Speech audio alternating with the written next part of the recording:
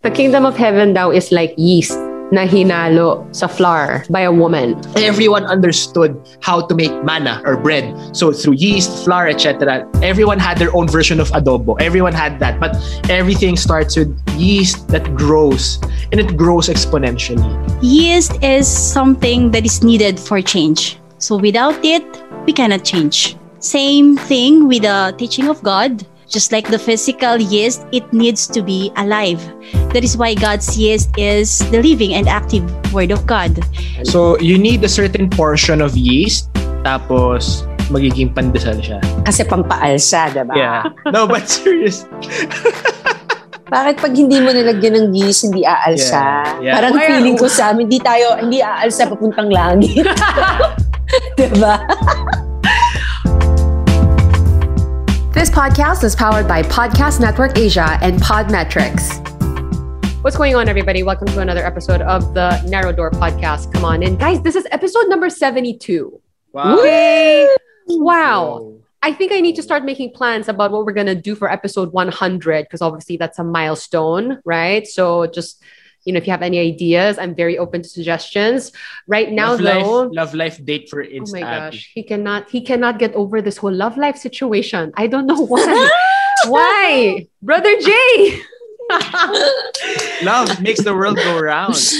Yes, I so agree. Woo, okay, all right. Insta Abby, yes, Insta Abby is here again to join us for another episode. She is an instructor at New Heaven and New Earth Shincheonji Church of Jesus. Brother J. Paul Hernandez is a lay preacher at the Feast. I'm Sam O. And we got the lovely Tina Ryan. Yes, the lovely Tina Ryan is here. Yellow is a very good color on you, by the way. Oh, thank you. Yeah. You should see orange on me. It's also very modest, this one. Okay. If you guys are joining us on YouTube, Spotify, wherever you get your podcast, thanks for being here. We are continuing our parable series today. We are doing the parable of the yeast. This is the shortest parable, maybe in the whole Bible. This is one sentence, guys. One sentence. So, as usual, well, no, before we get to the parables, how are we all doing? As if no... You know what? This is so funny. We record kasi the 2 episodes in the same day. So, nagkamustahan na tayo at lahat-lahat. But, okay, maybe a better question is like, how are you guys finding the parable series? Because I think Tina and I are enjoying it thoroughly, being enlightened. I'm honestly enjoying it because I have a classmate like you to share it with. Again, Brother J. Paul. Kung wala akong classmate, paikot-ikot lang ako. Sino nangongopya? Eh di siya. No, but really, is it enjoyable for you guys as much as it is for us as Bible instructor, as preacher, just talking about these parables? Is it as fun? I don't know. I just want to make sure that you guys are enjoying it as much as we are, I guess. Yes, because like now it's a different time now. Like before, parang, parable. Pero ngayon, it's like, okay, yun pala yun. I really love it. I love it. So, I don't enjoy. Joke lang. Uy, hindi nga. And I love it. I guess one of the things that really surprised me as we dove into this, at dito ko na nakita talaga yung big difference with NHNE. And nothing to like, it's more of the nerd in me. Oh, okay, yun doon talaga nag-separate pa sa fork in the road. In a sense, parang, okay. And it's just really fun to study and really understand. I guess ako made me reflect. While we were on break, I was checking what I was cooking. Baka mamaya naghiwa-hiwalay na siya. Kasi nasa slow cooker siya since 11 p.m. So, ano yan? Wait, right now you have something in the slow cooker that's been cooking since 11 last night? Yeah. What are you making? Yan. Hainanese chicken. Oh, does it cook that long, Hainanese chicken? No, but I wanted to really make a good broth. So what I'm gonna do is I'm gonna shred it. Tapos... This is hardcore. Aha. Oh, broth pa lang yan. Yeah, I put... So I tasted din kasi. So I got the soup na kanina. nilagay ko na sa rice cooker and then mukha nga siyang chicken rice sa Singapore. Sobrang happy ko. Taste. Yung parang brownish, yung ganun. And with that, kakagat lang ako, guys. But I don't know. It's really my experiment. I can't really feed it to you yet kasi hindi ko alam kung masarap. So, really, we'll figure it out. I'll update you kung masarap siya. No. Excited, Sam? I am. Because, like, you know, we're currently studying. I mean, we studied the parable of the yeast. But now, I think I want to hear Brother J. Paul's thoughts. That is exactly what is going to go down today on the show. Is we are going to talk about this parable of the yeast again. All of these parables in Matthew chapter 13. If you guys are following along, and you should, because we got a Bible reader and everything. These apparently are all about heaven. And so we're going to find out why it was expressed in the yeast. It's very interesting. But yes, good luck on your broth, Brother Jay. Wow. And we definitely want an update on your Hainanese chicken rice. Baka naman, pati can. Wala kaming oyster sauce nga eh. Ayoko naman ng grocery. So we'll figure it out. May oyster sauce ako, papagrab ko dyan. We're very supportive of each other's cooking ventures on this show. Okay, so I guess we'll start with Tina Ryan, who is our official Bible reader. This is in Matthew chapter 13, verse 33. One sentence long. Give me 1 second. 33. He told him still another parable. The kingdom of heaven is like yeast that a woman took and mixed into a large amount of flour until it worked all through the dough.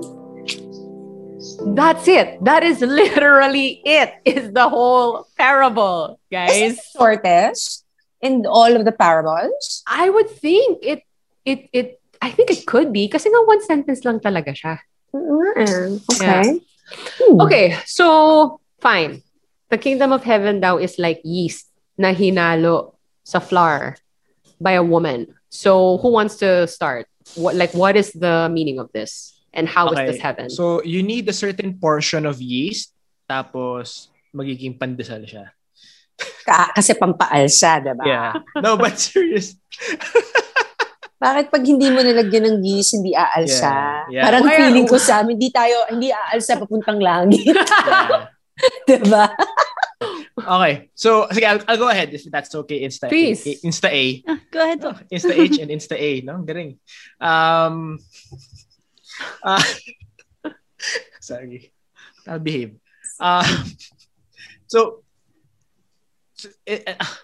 Let's go back to their society. Let's go back to their context. Tayo, di ba, the jokoy joke, rice is rice. Everything Asian is rice. So, I think that episode, Insta A was explaining that yung vine branches, ganyan. Also, bakit chinuse ni Jesus yun? Because yung branches, yung grapevines, it can be found all over Israel. And the same thing during that time, people understood because everyone made their own bread. Like today, sorry Sam, I don't know if you belong, like hindi ko alam kung ano talaga na ikaw, pero like sa Pinoy, 'di ba? Alam mo paano gumawa ng bigas. I mean, alam mo paano gumawa ng rice. So, wala kang measuring ganyan. So yun. So everyone understood how to make manna or bread. So through yeast, flour, etc. Everyone had their own version of adobo. Everyone had that. But everything starts with yeast that grows. And it grows exponentially. So may bakit sila magkadikit ni mustard seed? Because ganun yung kingdom ni God eh.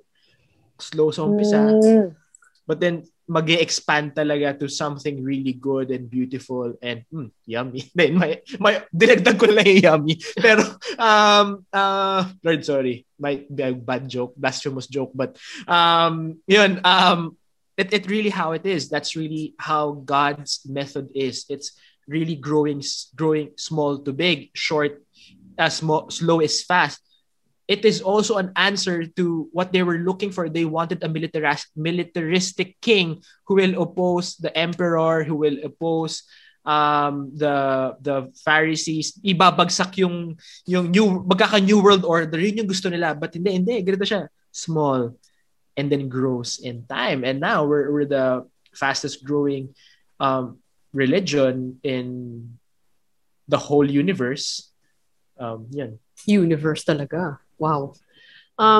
Yeah, that is God's way, really, not just on the church level, but just on a personal level as well. I think when we invite God to work in our lives, us being human beings, like we want things now. We want things to shift. We want things to change yesterday. But that is not how God does things, almost to a point where it's frustrating. But I guess the whole point of this faith life is to really just trust His process. And yeah, it's hard. It's hard though. But okay, so Brother Jay is coming from that viewpoint. Now, this is how the kingdom works. This is how God works. When He does something, start small, start slow, but ultimately it will prosper. And look at Christianity now. Okay, yeah, got it. It's Abby. Let me guess. This is not how you understand this parable.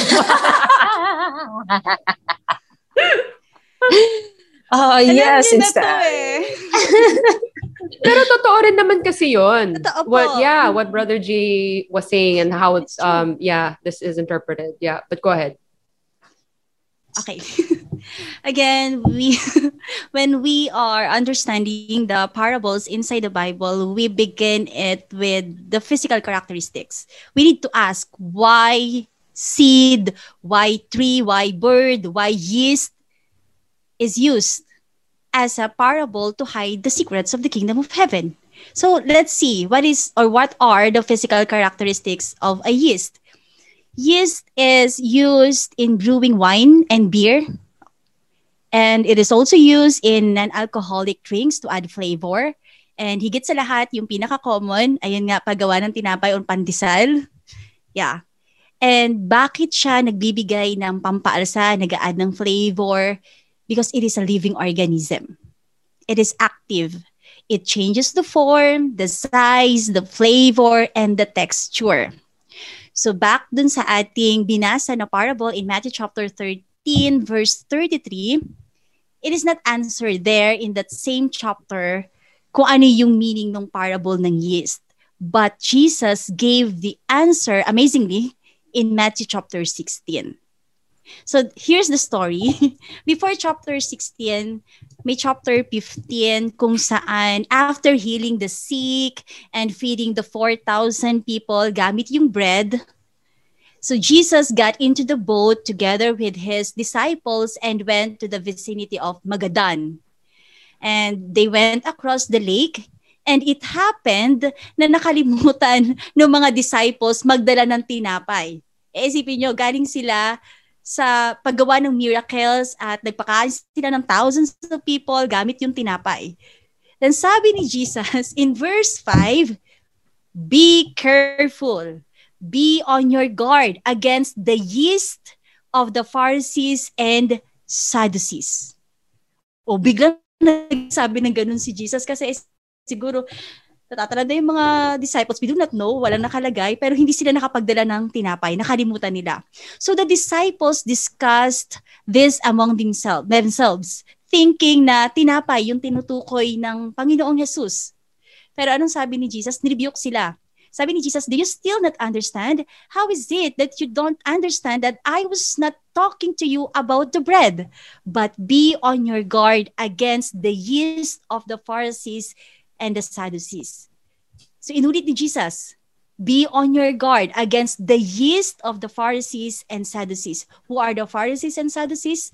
Sila yung mga leaders sa time na yon na nagtuturo ng scriptures. And then, doon na nila naintindihan. Okay.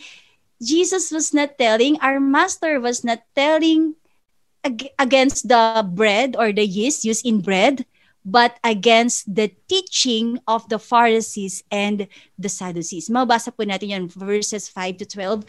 So dito, binigyan ng meaning ni Jesus that the yeast is referring to the teaching.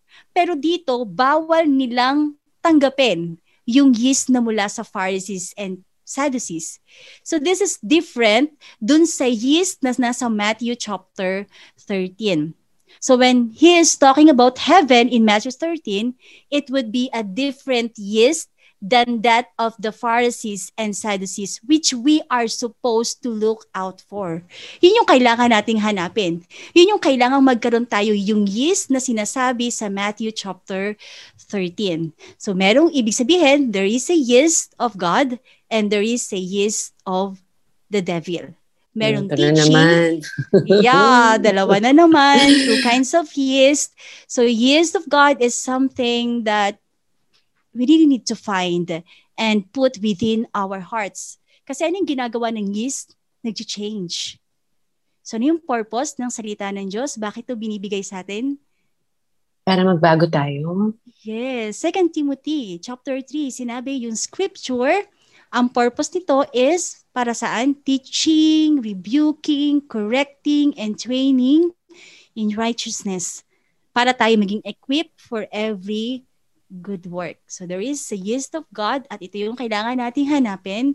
That's why sinabi din in Ephesians, if I'm not mistaken, chapter 4, na put off your old self and put on the new self, created to be like God in true righteousness and holiness. Meaning to say, yung yeast or yung teaching coming from God, ito yung tutulong sa atin for us to be created in the image and likeness of our God. And yung laging nababanggit na references in Corinthians, therefore, if anyone is in Christ, he is a new creation. The old has gone, the new has come. So, yun yung purpose ng teaching na tinatanggap natin mula sa Diyos at sa Panginoong Yesus, katulad ng yeast, kinakailangan na ma-change. Sa kabilang banda, there is a yeast that belongs to Satan. And in 1 Corinthians chapter 5, verses 6 to 8, inexplained doon ni Paul, sinabi, get rid of the old yeast so that you may be... Really? He talks about yeast there? Yeah. He talks about yeast also. Get rid of the old yeast that you may be a new unleavened batch. Kasi kahit konting yeast lang at ilagay yon, ang laki ng effect. Talaga. So kung bad yeast, halimbawa, expired. Oh my gosh. Wait, sorry.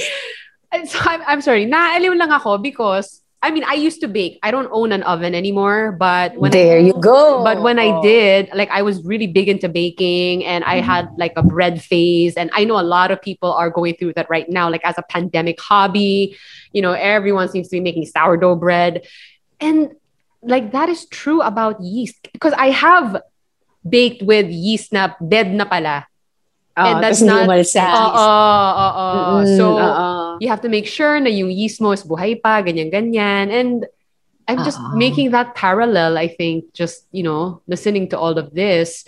And isn't there, like, again, hindi ko alam kung saan siya sa Bible, but isn't there a verse in the Bible that says, like, the word of God is a living and active thing? Yeah, living and active word of Which God. is like yeast, my living and active na yeast, guys. Just like physical yeast, it needs to be alive. That's why God's word, God's yeast is the living and active word of God. Merong change. Pero kung dead yeast, bad yeast, wala. Kaya sabi ni Paul, get rid of the old yeast. So ano yun? Malice. In-explain niya, old bread leavened with malice and wickedness. But with the unleavened bread of sincerity and truth. So in line with it, merong mga tao that time na nagpe-persecute at nagja-judge kasi sa kanila. So get rid of the old yeast na meron sila. And ano yung yeast na dapat tanggapin ng mga believers? Yeast yung kay God. From God. Amen. Ang dami ko natanggap na yeast ni Satan pala, no? Growing up. Charot. Yeah, meron pang isa. Remember, dun sa binasa natin, there is a woman. Yes. The one that is actually yeast. mixing the yeast, yeah. Yeah. So, this is also a parable. Sorry. Ooh, Brother J. Paul, yung woman. Kasi isipin natin, logically, kung yung seed is the word of God and ang Diyos yung pinagmumulan ng binhi, so kanino niya ito bibigay? Sa atin. Yeah. So, yung tumatanggap ng binhi ay nasa posisyon ng isang woman. At ano yung gagawin niya? Ituturo ito para magkaroon ng mga believers, ma-form or ma-create yung mga believers of God. For example, physically, yung mother and father natin, ang comfortable, gawing explanation or example. No, it's okay. This has been brought up by Yeah. Insta-Harry before on the show, yeah. And then, yung father, magbibigay siya ng seed sa mother para mabuo yung mga anak. Ganun din. Spiritually, in Galatians chapter 4 verse 19, si Paul yung nagsasalita dito, "My dear children, for whom I am again in the pains of childbirth until Christ is formed in you." So, nasa pains po siya ng pagbibigay o panganganak. Pero si Paul ay hindi babae at wala rin siyang asawa. Pero he is in pain. Naging she na siya, di ba? Kasi woman siya spiritually because he is the one receiving the word of God, and through the word of God ay merong makikreate na children of God. Kaya si Timothy, known as Paul's son, but not physical son, pero spiritual son. Di ba kaya nga ang laki ng responsibility and duty ng mga leaders, nakaka-amaze yung duty na meron sila because nasa pain of birth talaga sila. At hindi katulad ng pagpapalaki sa mga physical na mga anak, di ko pa nararamdaman. Pero si Brother J. Paul, syempre alam niya yon yung feeling. Ganun din. Lalo na siguro sa spiritual na mga anak. It's not that easy. Yeah. I remember, kasi nga Insta-Harry, I remember this conversation because he brought this up one time.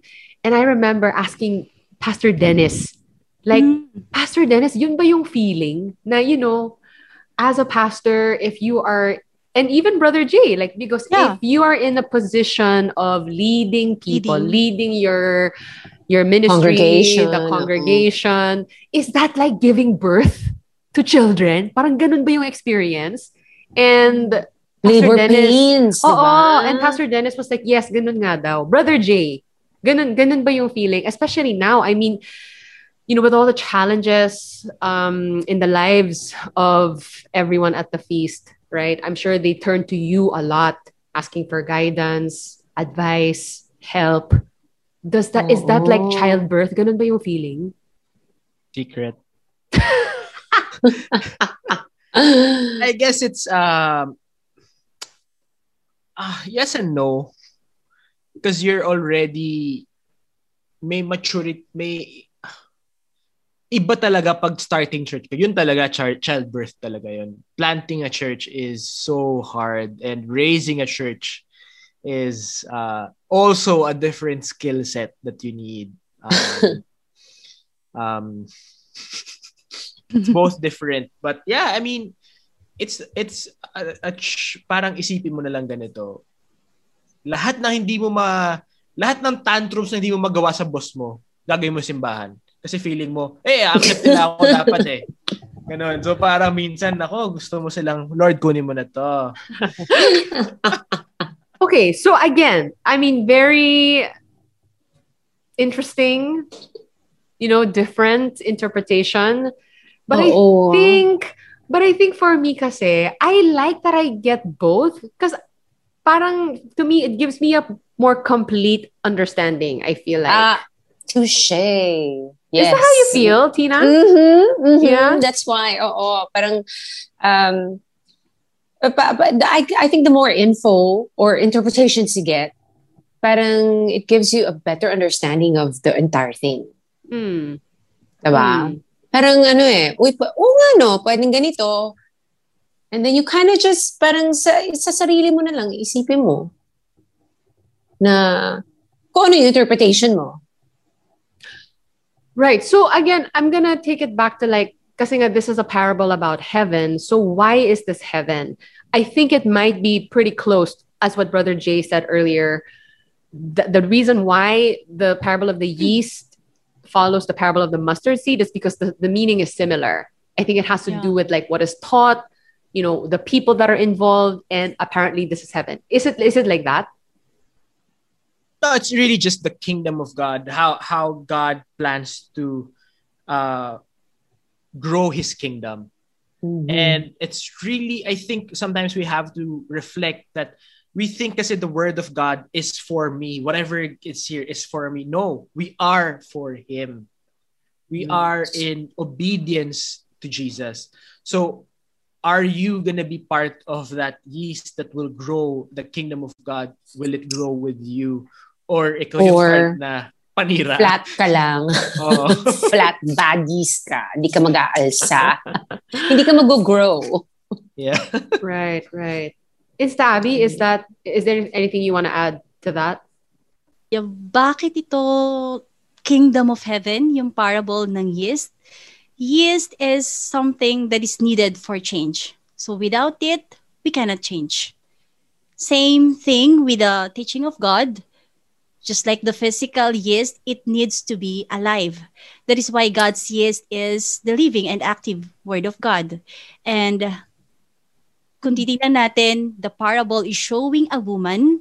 Woman is a person who has the word of God and must have the yeast of God, the teaching that will change us to become holy and righteous in the eyes of God. So meaning to say, ganun talaga niya, ganun yung plan niya. Nalilikain niya ang kanyang kaharian, His kingdom, gamit pa rin ng kanyang salita. And the people na malilika gamit ng kanyang salita. Kaya lahat, katulad ng binanggit ni Brother J. Paul, yes, connected yung mustard seed dito sa yeast.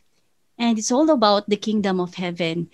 It will start kanino? Hindi muna sa ibang tao, hindi muna sa malaking bagay, pero it will start within myself. Sa puso natin. If I receive the seed of God, the yeast of God, then anong kasunod? May change. Katulad na yung seed, magiging halaman siya, magiging puno siya, and then eventually the birds will perch in its branches. Birds, referring to, since ito yung kingdom of heaven, referring to the Spirit of God, then God can dwell upon His people.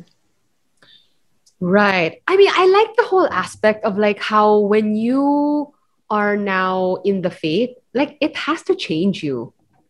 Hindi kasi pwedeng walang nangyayari sa'yo. Okay, like aral ka lang ng aral. Hindi mo sinasa puso yung salita ng Diyos. Di, It will really patay manifest ka rin. talaga eh. Oo. Wala kang kwentang yeast. Sakit mo namang magsalita. Grabe the harshness of this person. Diba? Ang pangit. Pero patay akong yeast. Pero diba, like, no, that's true kasi. Because, I mean, even me personally, like, ever since I came to the faith, like, I've changed so much.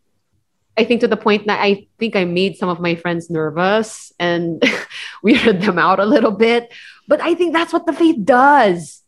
And it's okay. But like, it has to manifest in the way you talk, the way you act, like, it will change you. It will change. Yeah, and also if it's not life-changing for you, then parang, what is the purpose? Yeah. Diba? Oo. I mean, it has to be like, and it's not bad na, my friends are thinking I'm weird. I think it's a beautiful thing. Diba? And screw them because you're happy with it. Oh, I'm like the good yeast. Yay. Diba? So, and your true friends will stick through it.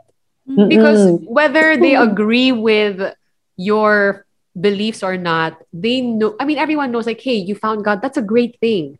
And now you're on this journey and, maybe we're just kind of adjusting to you right now, but things will normalize. And then, now we're cool. Brother J. Cool. Paul, I'm like, I'm with Sam. I don't know sino kasama. I'm with Sam. I'm going with her on this journey. Bye. But you also understand that, right? Because like here they are, they've known you for so long and now you're changing so much and they're kind of like, okay, what is going on with this girl? But anyway, all that to say, your true friends will be happy for you ultimately. Yes, and they definitely. they will stick through that. Yes. So that was the parable of the yeast. And again, we are doing Matthew chapter 13. We have a couple more parables left on this chapter. We are going to get to that. If you guys want to suggest any other parables that you want discussed on this show, please let us know. The Narrow Door Podcast at Sam, gmail.com. gusto ko lang malaman, Yes. bago tayo umalis, paano gumawa ng kanin ang Koreans? Kayo na Dude, pa iniisip eh. The universal method is the finger, isn't it? Okay. Just asking, baka iba yung version niya eh. Okay. Now I know. Baka may something special, diba? Kasi maganda yung sa inyo, medyo malagkit-lagkit pero not too malagkit. But you know what? I mean, and I think like many other countries do this. It's like they have the rice cookers na sobrang high-tech. The ones that talk. Whoa. And like tell you when the rice is done. And like, I mean, it's a whole thing. But I mean, guys, I like this. Yeah, we're Asian. We know. Mm-hmm. It's all in the hands, right? We don't need special equipment like that. All right. So again, thank you for being here with us today. We've been doing a lot of food talk on the show lately, which I enjoy. You guys can feel free to send us also. Hey, why not? Sa abot ng Cavite. Why not? If you guys want to check out our friends on their own YouTube channels, their podcasts, their websites, all the details are on the show description. Thanks for joining us. We'll see you on the next episode. Bye, guys. Bye.